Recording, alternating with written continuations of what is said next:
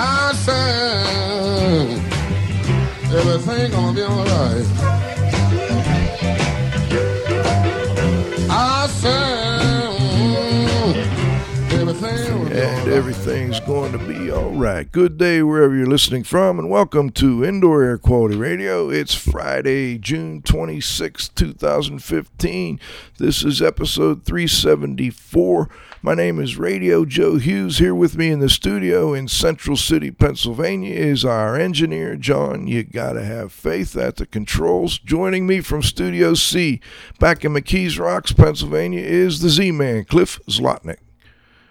Hi, Joe. Good afternoon, everybody. Thanks for joining us on IAQ Radio. Good day, Cliff. And our guest this week is all-around nice guy and principal at Mason Grant Consulting in Portsmouth, New Hampshire, Lou Harriman. Looking forward to an hour with Lou today. We're going to talk a lot of moisture. Before we get started, make sure you check out the new IAQ Radio website. We've got the search box. We've got the show descriptions in there. Cliff's blog is in there. Our resource page has been expanded. Check it out. Let us know what you think of it. Before we get started, let's thank our marquee sponsors. John Don Products, where restoration and abatement contractors shop. Visit them at johndon.com. CleanFacts, the number one information source for cleaning and restoration professionals. Check them out at cleanfactswithanx.com. IAQ.net and Healthy Indoors Magazine, a free online digital magazine for industry professionals and consumers. Subscriptions available at IAQ.net. Please be sure to thank our sponsors for their support of IAQ Radio when you inquire about their products or services. Okay, you can either stream the show or download from our website at iaqradio.com, and you can also subscribe to the show on the iTunes podcast section. Last but not least, please visit the IAQ Training Institute website for the most current dates for the training you trust. That's at iaqtraining.com. Let's turn it over to the Z-Man for today's IAQ Radio trivia question. Thanks, Joe.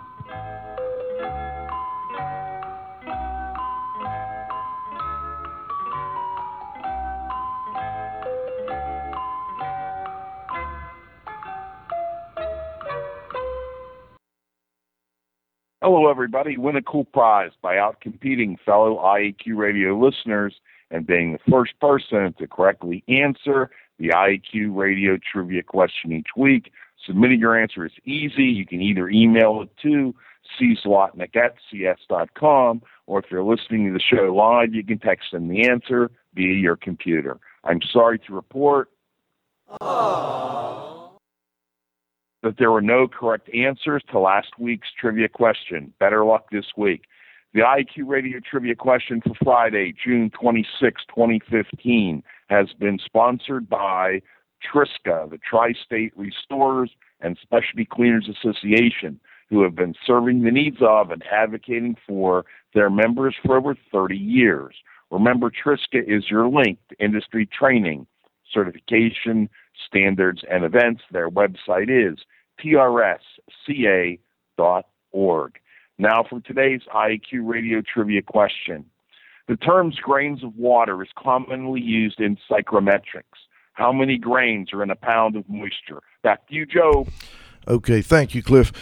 Lou Harriman, he began as an architecture student back in Dartmouth, and after 5 years as an Air Force officer, he went to work for a manufacturer of dehumidification systems, and he got permanently hooked into the HVAC engineering world, and he's been there the last 38 years.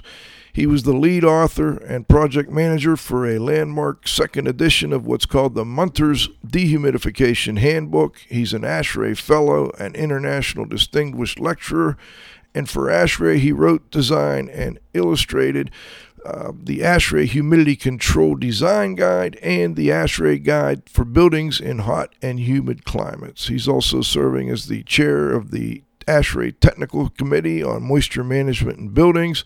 He was also on the position document titled Limited Indoor Mold and Dampness in Buildings, Limiting Indoor Mold and Dampness. Most recently, well, before that, actually, he was one of the co-authors or a contributor to the EPA Moisture Control Guide for Building Design, Construction, and Maintenance.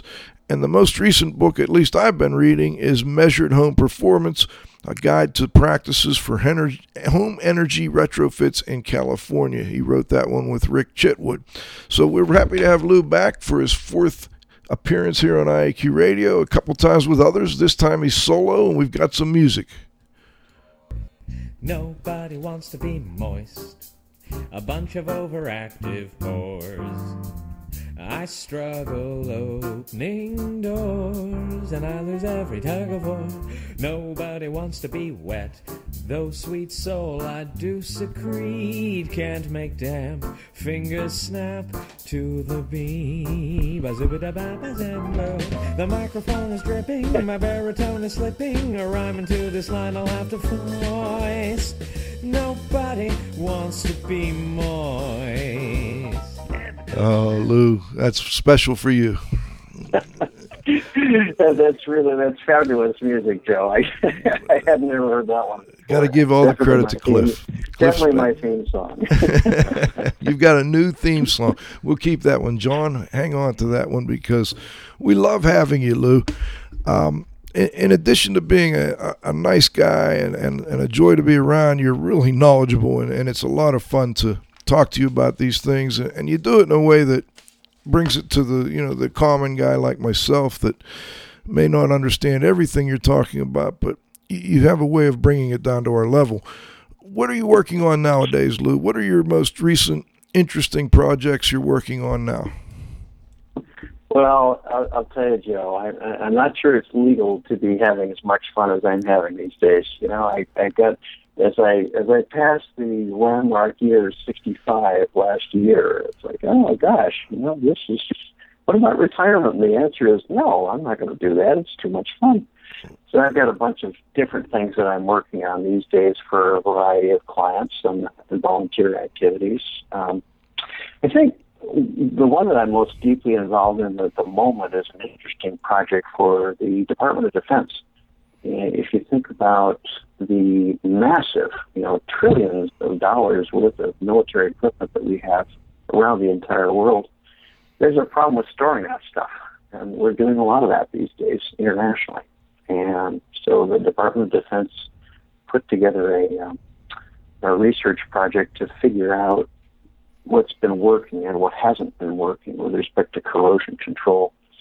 And because this involves a lot of dehumidification in several aspects of the different technologies, I'm privileged to be part of that effort to survey what's going on and talk to people all over the world about the corrosion protection systems that have been working and the ones that haven't been and why that would be the case. So as a taxpayer, we can be happier about the way the Department of Defense is spending money to preserve all that trillions of bucks worth of stuff that we own. What's the most challenging regions of the world for doing that type of, for corrosion? Well, it's a little surprising to a lot of people to understand that some of the most corrosive environments that we have are not necessarily humid areas, or areas that you think of as being humid. For example, Kuwait, where we have an awful lot of pre-positioned equipment, is extraordinarily corrosive, much more so than you'd expect, and it's because it's right next to the Persian Gulf, but it also has all that corrosive dust in the air, and the dust combined with the high absolute humidity. Dust acts as a desiccant and pulls humidity down onto the surface of stuff, and the corrosion is just unbelievably high in an area that you think of as a desert. While we're on, I know there's other things, but every time you bring up a subject, the questions come to my mind. Schools. So we have these schools, and we shut them down in the summer a lot of times. And, if I go down to my storage shed over the hill here, nothing in my storage shed is getting moldy. It seems fine. But in the school down the road, when they shut down their mechanical system for the summer, they might get mold. Is there, or, why is that? I'm not sure I understand.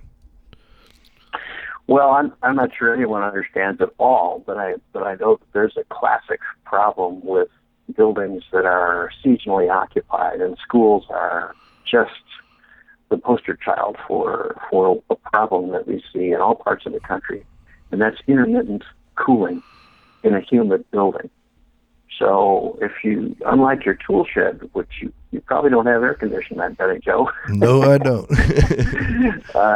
But in a school, you probably do have air conditioning that intermittently comes on to maintain a higher temperature when people aren't there. You don't spend a lot of money, but you might still be intermittently cooling the school. And so if you can picture this, you've got a building where you have humid air in there during the summertime because, as we know, humid air gets into buildings because buildings are pretty leaky. And then every now and then you hit that wall with cold air, or you hit the environment with cold air. And so now you have very high surface humidity, surface RH, because you have a high dew point in the school. And you create cold surfaces from time to time. So now you got mold because the moisture is absorbed into those cool surfaces, and so that's what the mold is after is damp surfaces so it can grow. That's one reason it happens all over the country too. You'd think that's just Houston and Florida, but no, it's everywhere. There you are in Pennsylvania, and bang, you got the problem too. It happens in New Jersey, it happens in central Massachusetts, happens all over. So is it too simplistic to say either don't run it at all or run it pretty consistently or almost always? Yeah. The problem with running it consistently or almost always is it's a tremendous waste in terms of energy because there aren't people there.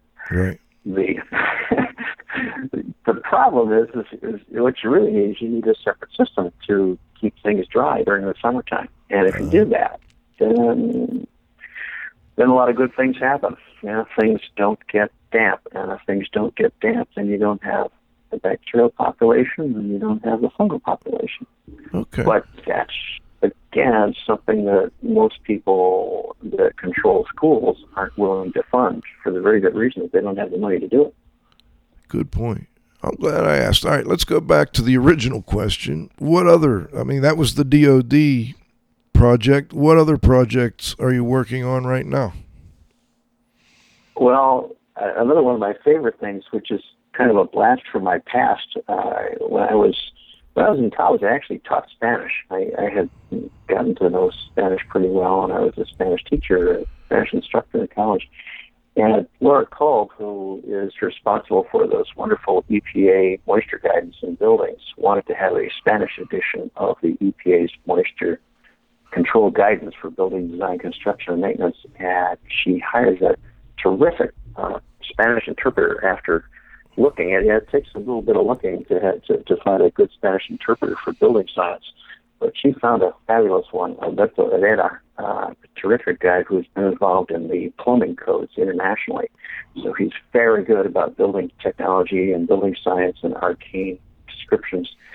But she kind of wanted someone else to take a look at the translation just to have another technical review in Spanish of the EPA's guidance. So I've been having a great time doing my Spanish and doing a technical peer review in Spanish of the EPA's guidance, which is due out later this year in Spanish, for the obvious reason that we have an awful lot of people that are native Spanish speakers in our construction trade. So it's a good idea to put out guidance that will be useful, more directly useful to them than it would be, let's say, in English. And I know there's others. What else? Another project is also in connection with the EPA guidance is an e-learning course for ASHRAE. The EPA has put together, or has got Terry Brand and myself working on a project to make instructional materials out of the EPA guidance. And I'm going to be able to take some of that guidance and turn that into an e-learning course for ASHRAE. So you'll be able to go online at the ASHRAE site and actually get professional development hour credit through ASHRAE for taking a course that's based on the EPA guidance. And I'm very excited about that because these days, who has time to sit in a classroom? Not very many people. It's tough. It's all tough. have time at some point to be able to go online and take a course. And Terry's stuff, as you can imagine, Terry's slant on the EPA guidance, he being one of the principal authors of it, is just so much fun.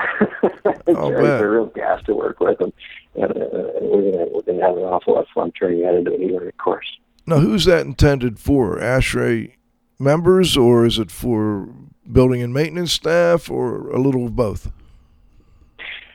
It's everybody. One of the hopes is that because ASHRAE has a close relationship in their educational programs with AIA, with the American Institute of Architects, the hope is that the architects will also make use of that e-learning course, so that we begin to bring the architects into the world of engineering in a way that's relevant for them. Always a trick. They have much broader concerns than what we have in engineering, and it's difficult to attract their attention because their world is so much more complex than ours is. But given that moisture and humidity problems are the single largest reason for claims against errors and omissions insurance of engineers and architects, we think we got a chance of attracting their attention that way to help them learn from other people's problems instead of from problems that they have in their own projects. I know you're also aimed at architects. It's also aimed at building owners, of course, and operators. I know you're also working on another project for ASHRAE, and it's, I guess, a multidisciplinary task force, and you're trying to actually define what damp buildings are. I mean, we're talking about telling architects or having them learn more about this major problem that occurs in many buildings, and we still don't really have a good definition for it. Are we having any luck there? Yeah, we're struggling with it. I'm cautiously optimistic that we'll be able to do it. This is a program that was put together by Bill Bonfleth, who was president of ASHRAE not this year but last year, and he being a professor as well as a consulting engineer as well as a building forensic guy is always looking at ways to make ASHRAE more helpful and relevant. So he came up with this idea of a multidisciplinary task group for stuff where no one discipline can be useful, and water in buildings exactly fits into that. So we put together a multidisciplinary task group under the guidance of the Technical Activities Committee, and I'm chairing the group. We've got a terrific group of 7 people, including myself, and we're wrestling with this problem of how to define a building that's dry enough. The task comes out of the ASHRAE position document on indoor dampness and mold. And one of the big things that we came up with, that the society came up with, is, look, it's all very nice to say damp buildings have negative health effects, so you shouldn't have damp buildings, but what's a damp building? Yeah. and by the way, how would you know if you had one? So that's a very difficult thing to do. No one's done that before worldwide. If you look at the health literature, it's like, well, if it's damp, there are negative health effects. But the metrics for that are all over the map, and the protocol for inspecting is very random and not very reliable. So what we're trying to do is to gather up what's known about that and to try and consolidate that information, or at least make a start on it. And the really difficult aspect of that, of course, is that we are talking about human health. So that's kind of when the engineers and the architects and all those building scientists type crowd run for the exits quickly to stop so that you don't get sued. So it's a delicate process. But I'm cautiously optimistic that we've got great people on this task group that will be able to make a start anyway. Do you have some medical people on there? Yeah, we do. We have Robert Malgavias, who is a public health investigator in the state of Florida, for the state of Florida. And he is the guy that did the original health investigations of the Martin County Courthouse in Volusia County in Florida. And that's kind of the ground zero for commercial building, mold and moisture problems and health effects. Mm-hmm. That's back in the 90s. And then we also have Mark Mendel, who is with the California Department of Public Health. And he has been a tremendous help because he is always looking at the literature from a very careful and public health aware eye. Very careful guy, and a guy who looks very broadly, and a guy who does not make statements casually. So it's just a real pleasure to have guys like that. And we've got Carl Grimes as well, as a well-known name to people in the indoor air quality, former president of the Indoor Air Quality Association and vice president for practice of the International Indoor Air Quality Association. And we've got registered professional engineers in the form of Rick Peters out in Seattle, who wrestles with us constantly, and also George Dubose from Florida, Liberty Building Consulting.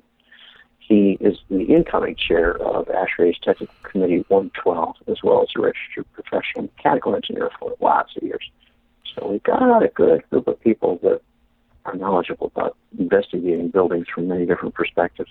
That's a fascinating topic, and it leads me to think, what is there a legal definition for a damp building? I mean, what do the courts depend on? I have no clue. I think they depend on whatever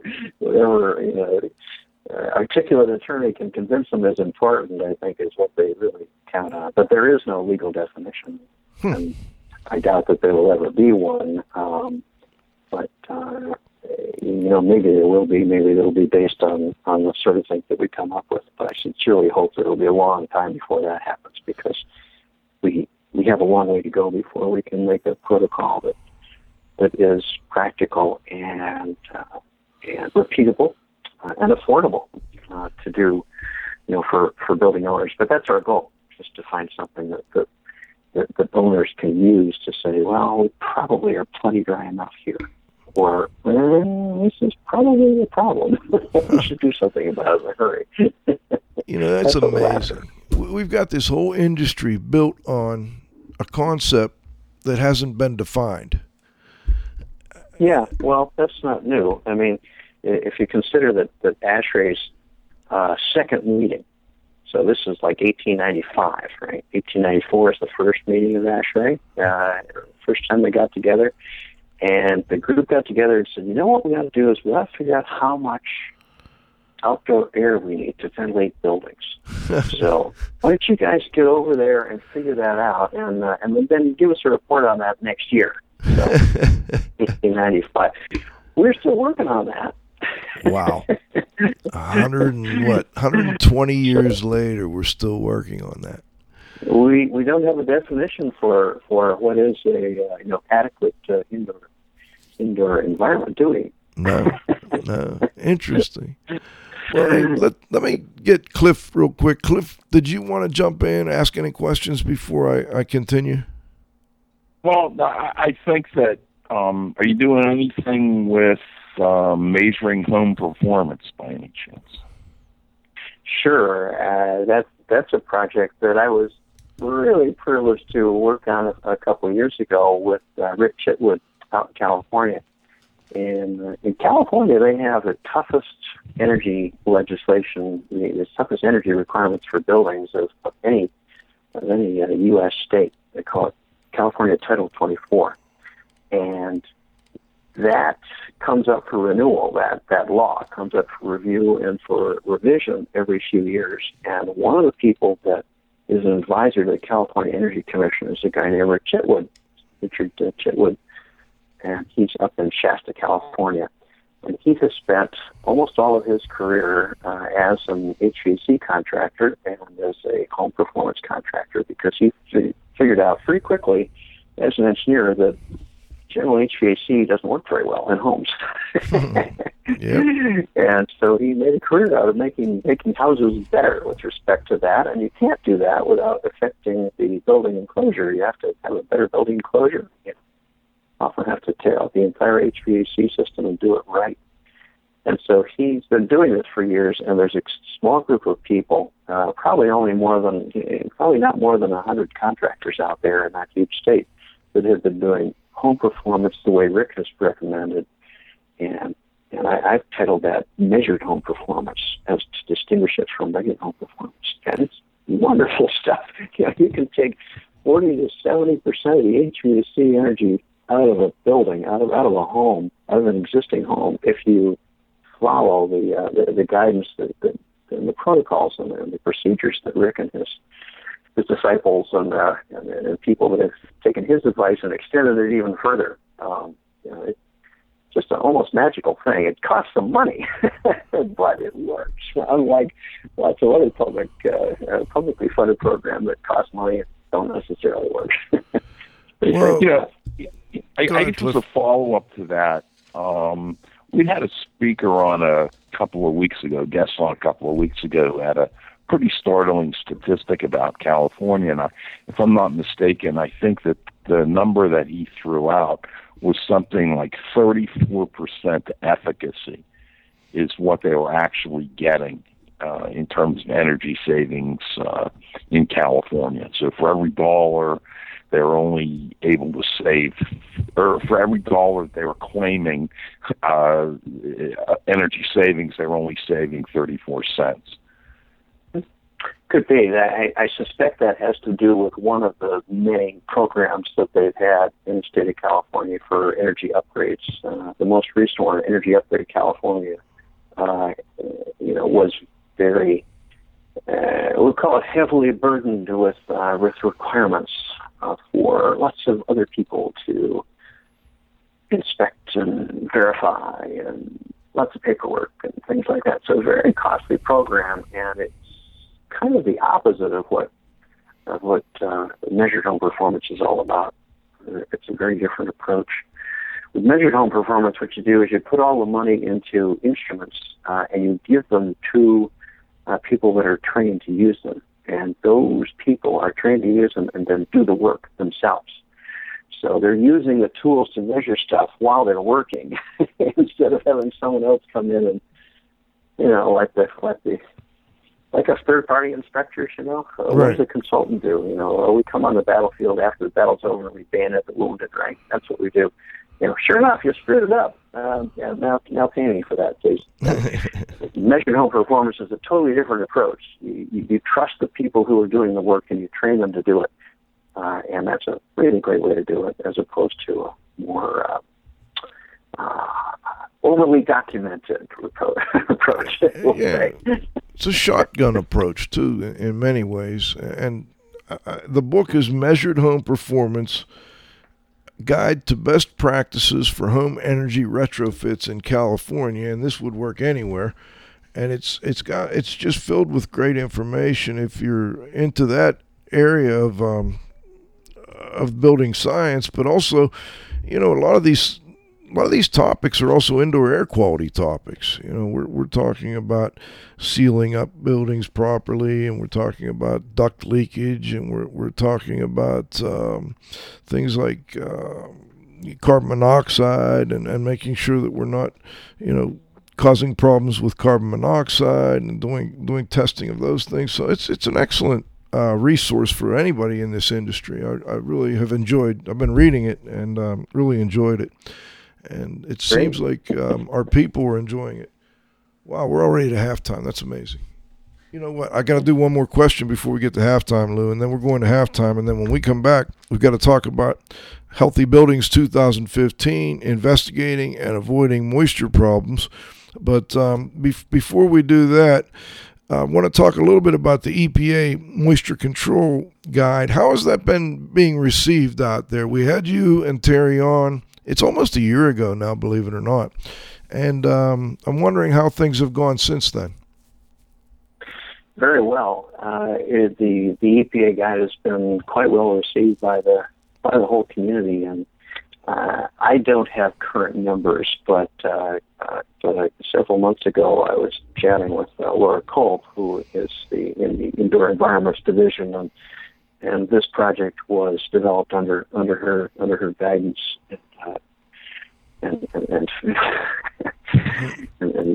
medical advocacy over a lot of years, and she was telling me at that point that the PDF, it's a free PDF, your tax dollars at work.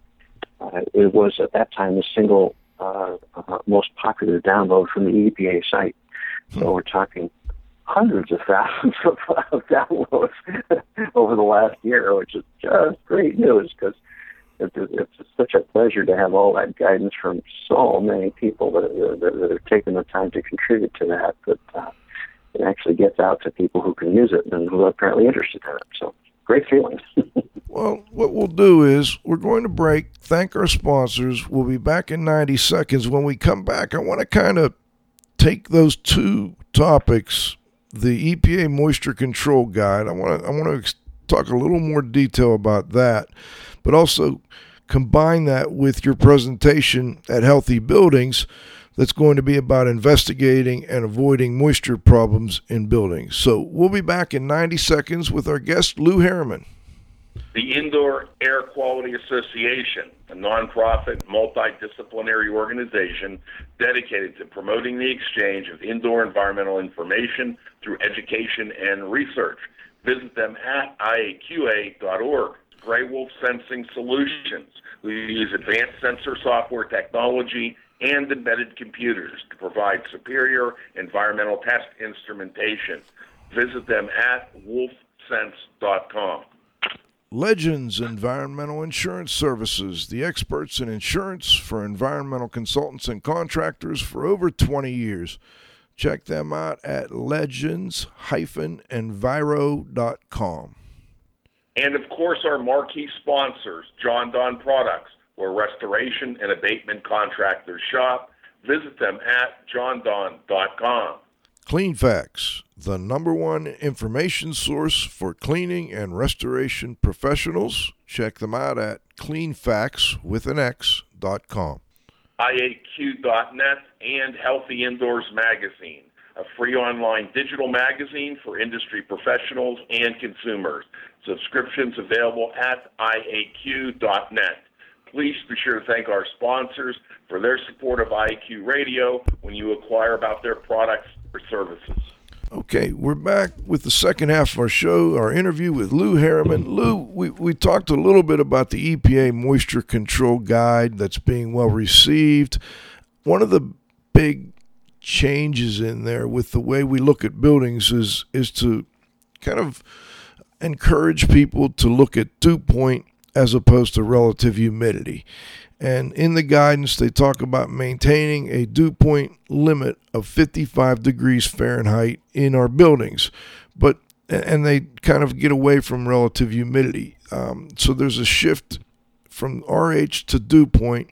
What's the logic behind that shift, and why 55 degrees? Why not something higher or lower? Sure. Well, it's a compromise between the competing requirements of humidity and moisture control and the energy and the equipment that you have to accomplish that. That's why the 55-degree dew point. We'll talk about that a little bit more detail in a minute or two. But the point that you brought up at the very beginning, you asked about schools and how come your tool shed, which is not humidity controlled, is not growing mold, and the school down the road does end up developing mold over the summer. And the answer partly is because people are focusing on relative humidity. Relative humidity is relative to temperature. It does not tell you what the absolute humidity is, and it doesn't tell you when you're in trouble. For example, that school, it's a perfect example. That school probably had a relative humidity that was in the 50s or 60s, or maybe 70s a little bit, but usually lower than that. But it still grew mold. And that's what happens in Houston, all over the Gulf Coast, and all over Florida. If you just look at relative humidity, you're okay. But that's not what we have in these buildings. We have high dew points in buildings, and then we've got intermittent cooling. Another example is in seasonally occupied condominiums. So you picture a condominium in Florida, and you don't want to be cooling it in the summertime when you're not there. So you don't. But the neighbors in the walls that adjoin your condominium, they happen to be there in the summer, and they're running their refrigeration, they're running their cooling way down. Well, your relative humidity in your condo is very low because the temperature's high. But you grow mold on the walls that adjoin those cold rooms next to you, the cold condominiums next to you. So focusing on relative humidity is just not as productive as keeping track of the dew point. Dew point gives you a sense of how much water you've got in the air. And it also tells you a lot about the surface temperature where you're likely to have a problem. So if you have a dew point, let's say of 70 degrees Fahrenheit in a space, and that would be common in an unconditioned condo, and you have a wall surface of 67 degrees because someone else is really making things cold and there's no insulation in that wall, so your wall is a 67 or 69. You know you're in trouble. You've got a 70-degree dew point, 69 degrees. The wall surface is below the dew point in the air, and you're absorbing moisture, and you're likely to end up with mold because moisture is being absorbed into the food source, into the wall. So that's fundamentally why an awful lot of people, certainly in the ASHRAE community, are trying to encourage people to think about dew point. That's one reason. Okay. Another reason is because relative humidity is not useful for calculations, and dew point is easily transferable to absolute humidity or grains per pound, the weight of the water in the air. And that is where engineers need to think about, or they're not going to talk about, I'm going to have this relative humidity going into this system, or I need to have that relative humidity coming out. That's a very unproductive way to think about designing an HVAC system. Much better if you have, I got this grains going in, I need that grains coming out in order to maintain this grains. And that's helpful. Restoration people kind of know this. They know they need a big grain depression. And we need to encourage mechanical engineers to think about the same thing for buildings. You spend a lot of time with restoration people, and you made that statement that they know this. Is it not that common in the mechanical engineering world, or is that changing?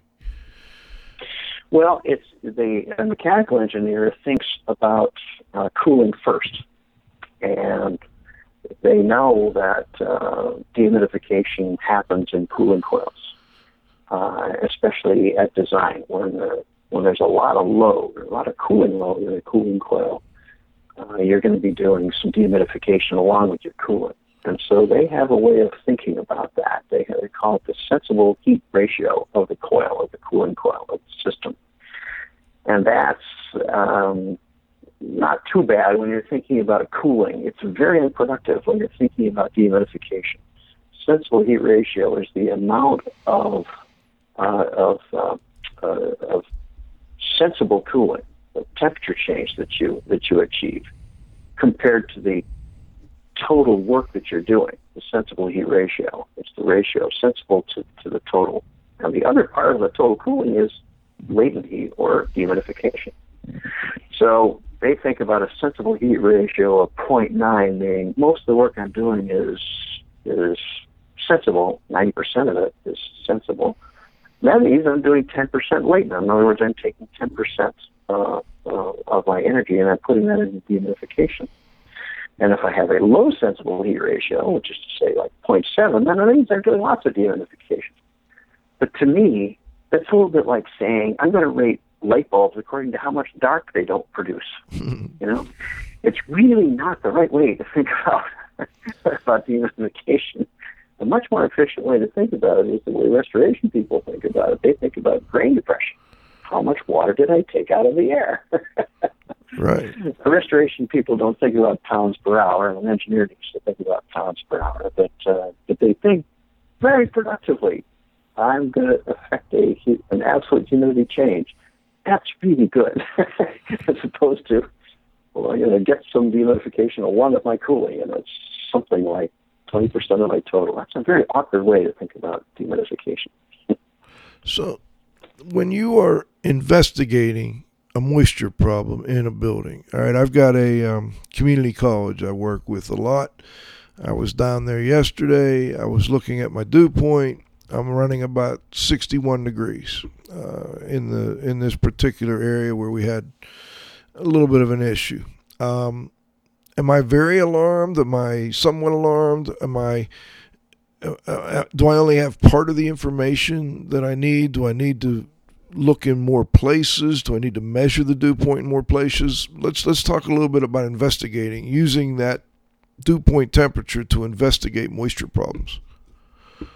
Well, I'd say that a 60 or 61 or 62 degree dew point is a very typical dew point for a building that's moderately air conditioned and not frozen. So that's a very common dew point. It's also not a dew point that I would expect would create large problems unless that dew point was being held at that level for a long time, and unless there was a cooling system that was creating cold surfaces below that dew point, which would not be very common. We wouldn't be having whole lots of them. So if you had a 60 degree dew point, I wouldn't be especially concerned about that. So that would be it's higher than would allow a margin for error. Mm-hmm. Mm-hmm. 55 degree dew point allows you a margin for error. Why? Because that means that things are going to be really quite dry in a building, so they can absorb some moisture without having enough moisture to have a mold growth issue. But it's not bad. If you had a 70 degree dew point, yeah, that's likely to be pretty risky. I mean, air-sea systems are going to create surfaces that are well below 70 Fahrenheit. So therefore, they're going to be a bigger risk for condensation. But the bigger thing, Joe, is how that behaves over time. And as indirect quality investigators, we don't usually get the luxury of being able to see things over time. We got to go in there, see what's wrong, give a report 20 minutes later, right? Right. for no money. Or not enough money, but either way. Yeah. And if it's a 15-page report, it's better than a 2-page report. And I just can't do it. You need time. You need to see the behavior of the building over time. But the short answer to your question is, yeah, you need more information. You need to see behavior over time, and you need to know surface temperatures. So that's thermal camera or infrared surface temperature thermometers in the suspect areas. Okay. And how many areas do I need to monitor my dew point in? I've got a 25,000 square foot building. It's a pretty good sized building. Would I expect it to change very much from one room to another? It can. It can be quite different from one room to another, although 25,000 square foot isn't tiny. It's not huge either. It depends on whether it's open or whether it's closed, or whether they're enclosed spaces or whether they're open, what the AC system is doing or what it isn't doing in different zones. So it can vary. It can vary quite a lot. An air-conditioned building, I don't know what the building is, and I don't know what the issues are, and I don't know how widespread the issues are. Is it a question where there's mold everywhere, or is it a question where there's a smell here someplace? Right. I don't know what the circumstances. More so the second one in this case, but I've had other cases where, it was everywhere. And in that case, we were closer to 65, maybe a little more dew point. And, and it was pretty consistent. These are just, they're older buildings. They're 60s, typical community college construction, double brick wall with a whole lot of air leakage, and in several of the cases now, what we've done, and maybe I'm wrong, we're talking investigating moisture. Well, you've got buildings that have high dew point throughout. I'm not going to get them to change the mechanical system. I can get them to maintain it better, to change the filters more often, to clean the coils, to maybe clean some of the mechanical components. Like we had some reheats that were pretty badly plugged, etc. We got all that cleaned up, but then, I'm not going to be able to change the mechanical system without spending a ton of money. So the other thing I focused on was making sure that we air sealed the building as much as possible so that we weren't pulling air in through the wrong places. Does that sound like a common sense approach? It sounds like a terrific approach. Absolutely a terrific approach. One of the things that can be done in existing buildings, and this circles back a little bit to the EPA guidance for new buildings, but it also applies for existing buildings. And there's actually a chapter in that guidance for existing buildings and maintenance and operation of buildings. You said a couple different things there that I could, tap into there, and maybe can be, one's hideously expensive and then another one is really cheap. So the really cheap one is not going to get them to change the HVAC system, not going to get them to put in new equipment at community college. No gosh, money? Of course not. Right. But one thing that is true of almost all HVAC systems is a lack of control, a basically random amount of outdoor air coming in for ventilation. And this is partly a question of HVAC culture. It's also partly design culture and also HVAC designers' budgets. They don't usually put in monitors or controls on the outdoor air. There's a damper, or maybe there isn't. Or if there's a damper, it might be frozen up, wide open, or shut. And so to get them to, and yourself as an investigator, taking your flow meter around and figuring out what that ventilation air needs to be in terms of airflow for the rooftop units and for other intakes, and setting the flow to what it needs to be as opposed to what it is now. What that does is it hugely reduces the amount of humidity that's coming into a building. It just hugely reduces it because usually it's grossly overventilated, and you can cut that humidity load tremendously, and then the HVAC system that's there can do a much better job at taking the reduced amount of water out. That's pretty cheap, and if you can't control it, if there's no damper there, dampers aren't that expensive. Mm-hmm. Mm-hmm. So as a modification over time, can't do it right away, but it's something that can be done. Oh. The other thing that you said there about this, though, I wanted to tap into quickly. I'm going to shut up for a second. Let's talk. You talk as much as you want. You mentioned brick veneer, and that has been a really problematic construction. That again, Terry made a really good point about this when he put this in the EPA guidance system. Behind brick veneer, you need to have a vapor barrier, not just a water barrier, something like Tyvek or Typar or something. You need a vapor barrier behind brick veneer. You say inboard of the brick. Why? Because the brick absorbs moisture, the sun hits it, and then drives all that vapor at hugely increased vapor pressure differences into that cooler building. So if there's a pervasive smell everywhere, I hope not. Mm-hmm. Mm-hmm. And if you don't have visible mold growth, then maybe it could be in the walls behind the brick, because maybe there isn't a vapor barrier there. Maybe there's just an air barrier there. Well, and that would be common, right? We have, and in many cases, there's not even a gap between the two brick walls, at least in some of this older construction. So you've got cinder block or glass block or something, and then you've got a brick veneer. How do you? Well, that's not bad. That's really good. The bad one is where you've got brick veneer and a mortar-filled cavity behind it, because mortar slops down and fills that cavity, and then you got gypsum board, gypsum board of that instead of concrete block or glass block. That's the problematic construction. So if you don't have that, the risks go away. A lot of the risks go away. So how do we add that moisture barrier? Do we paint the interior walls? Do we make sure there's no drywall on the exterior walls? Remove the drywall, put some kind of There just are no easy, inexpensive ways to fix that problem, if that's the problem. Mm-hmm.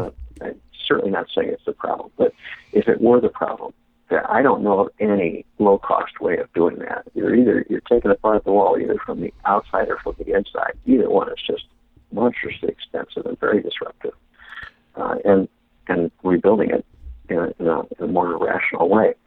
But one thing that you can do in that situation is to figure out, is it really a problem? Is that the problem? I certainly hope it isn't. And then the way to find that out is moisture content measurements or water activity measurements of that gypsum board, if it is gypsum board, on that exterior wall.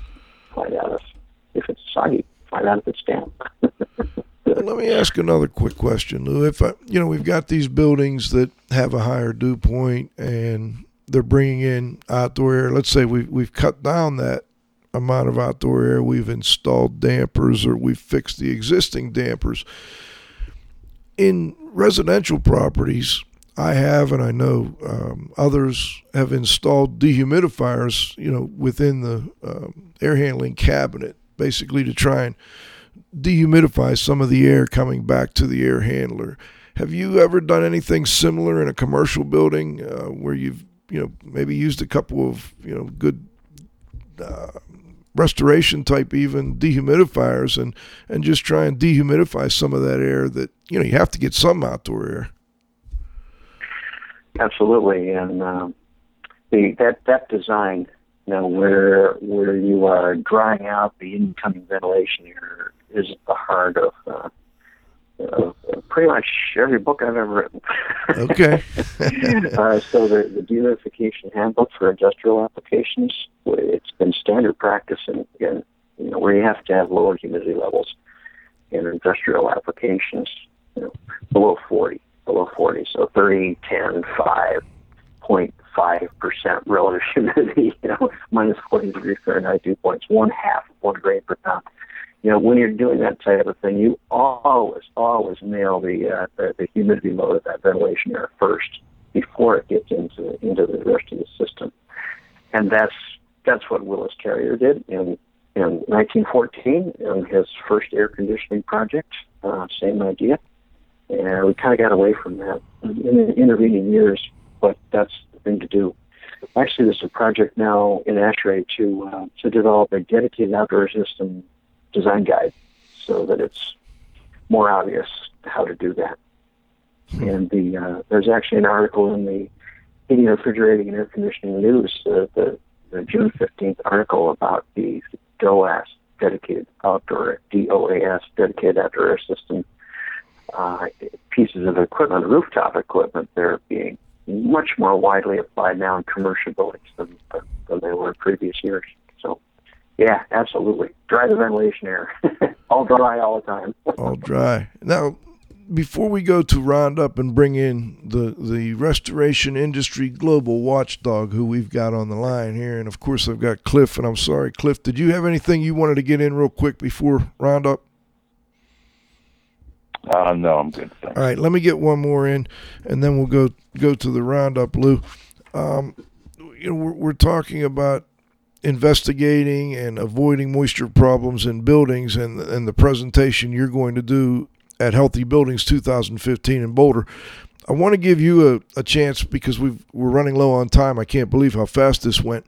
What key point would you want to make sure our listeners are aware of that can't make it to that presentation? What key point from that presentation do you feel they should hear?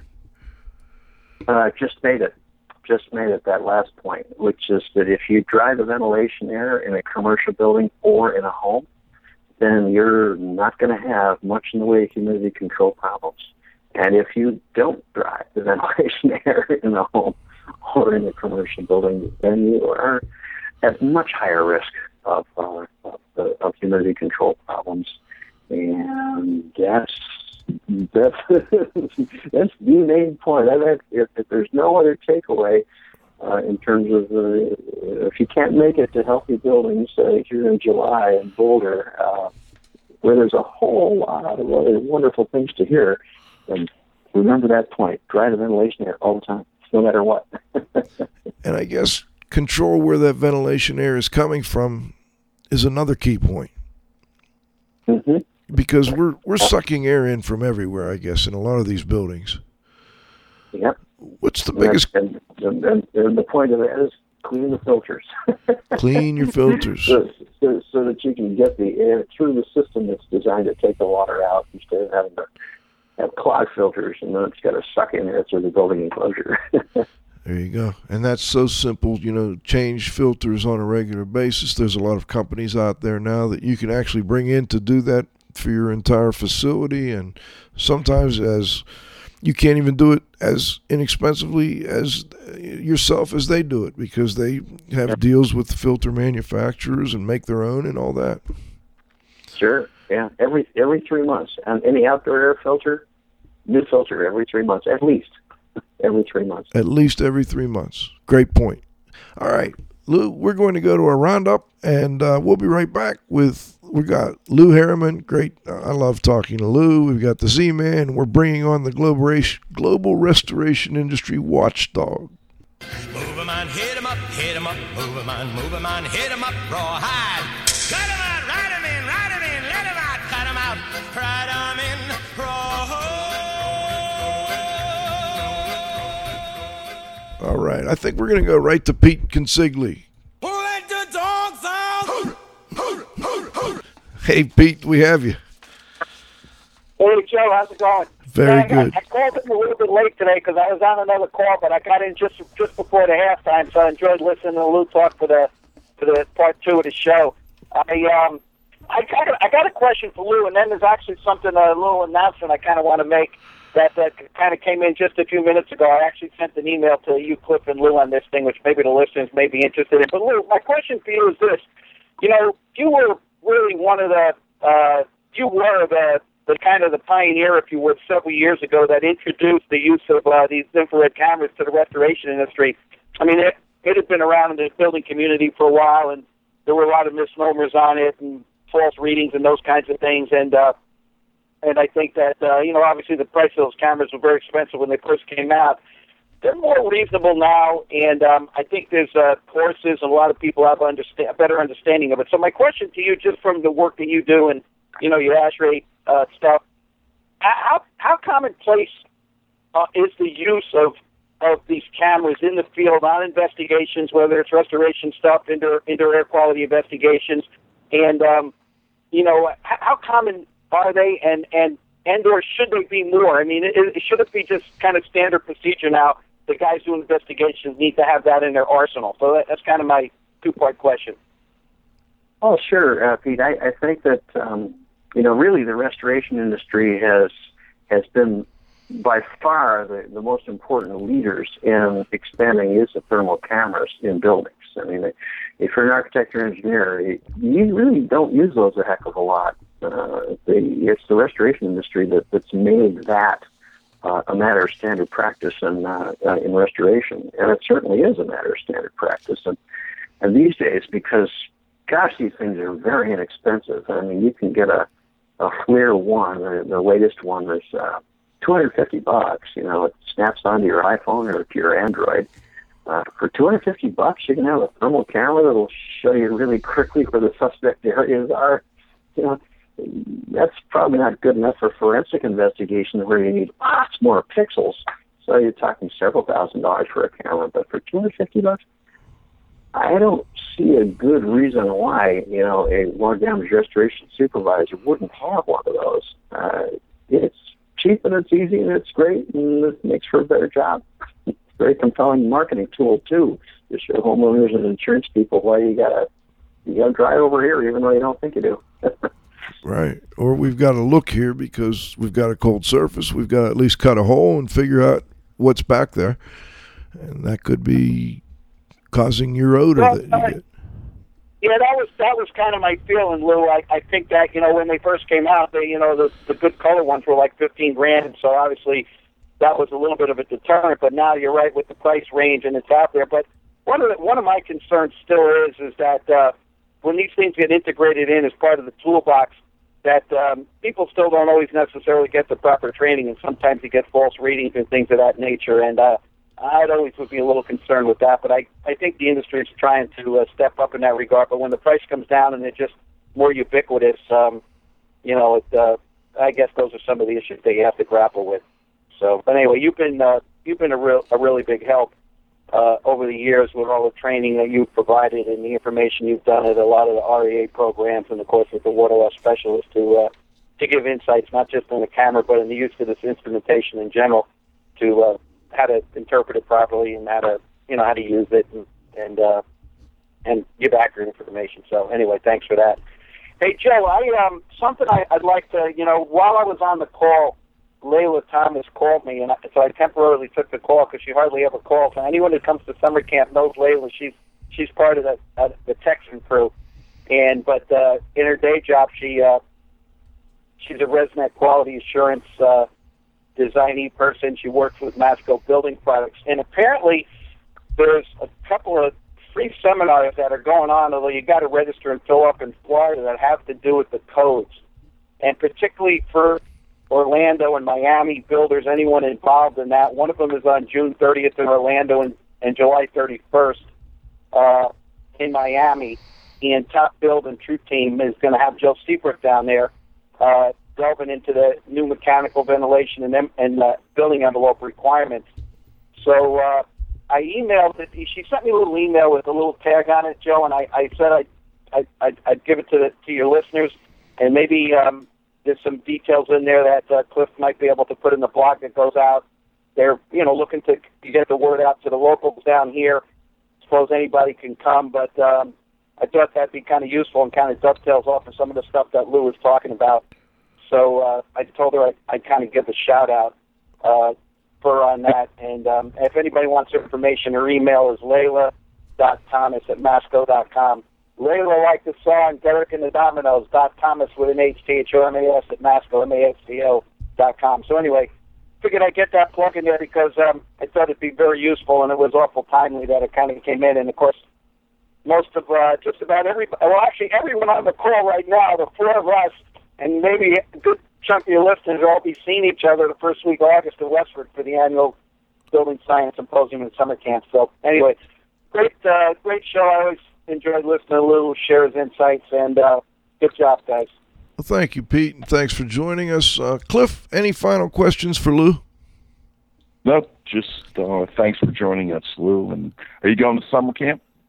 Oh, yeah, I would never miss summer camp. Okay, well, we'll see you there. We'll see you there, Lou. I've got one more for you, Lou.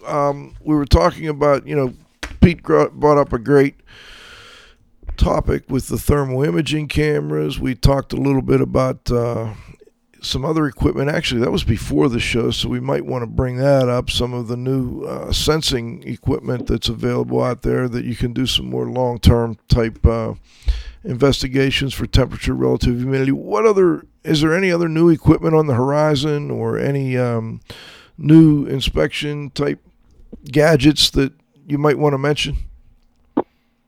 Well, there's a bunch of tools. I mean, I'm a gizmo guy. We need another couple hours on that one.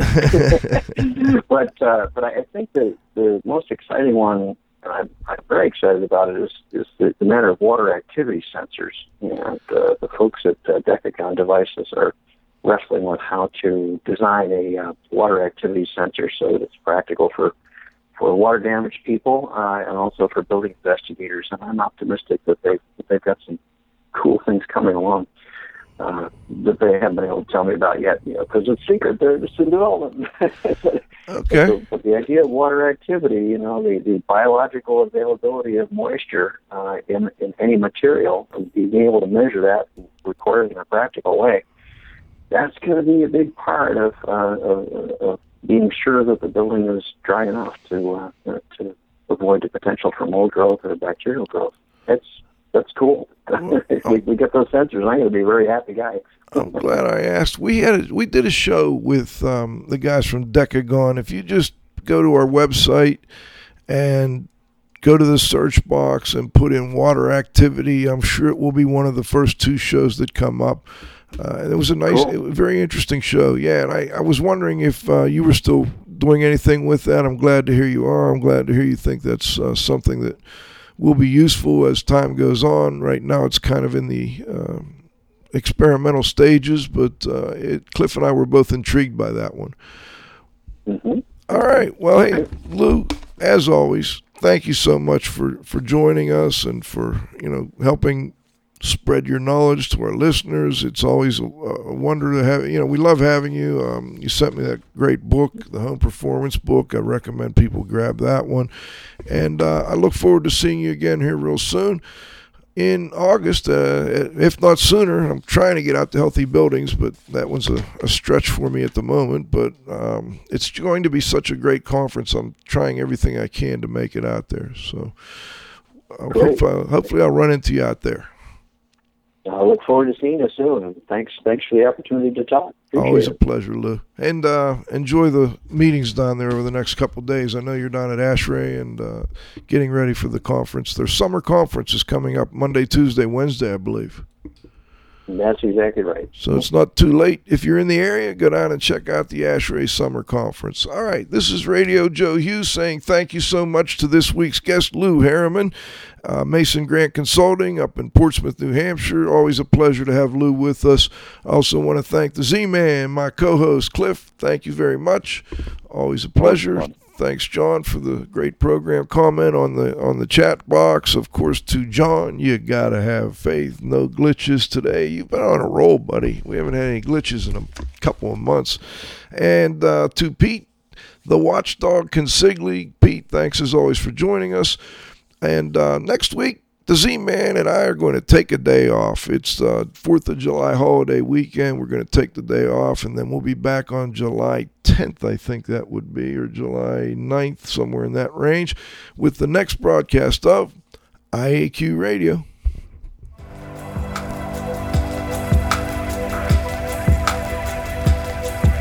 This has been another IAQ Radio production.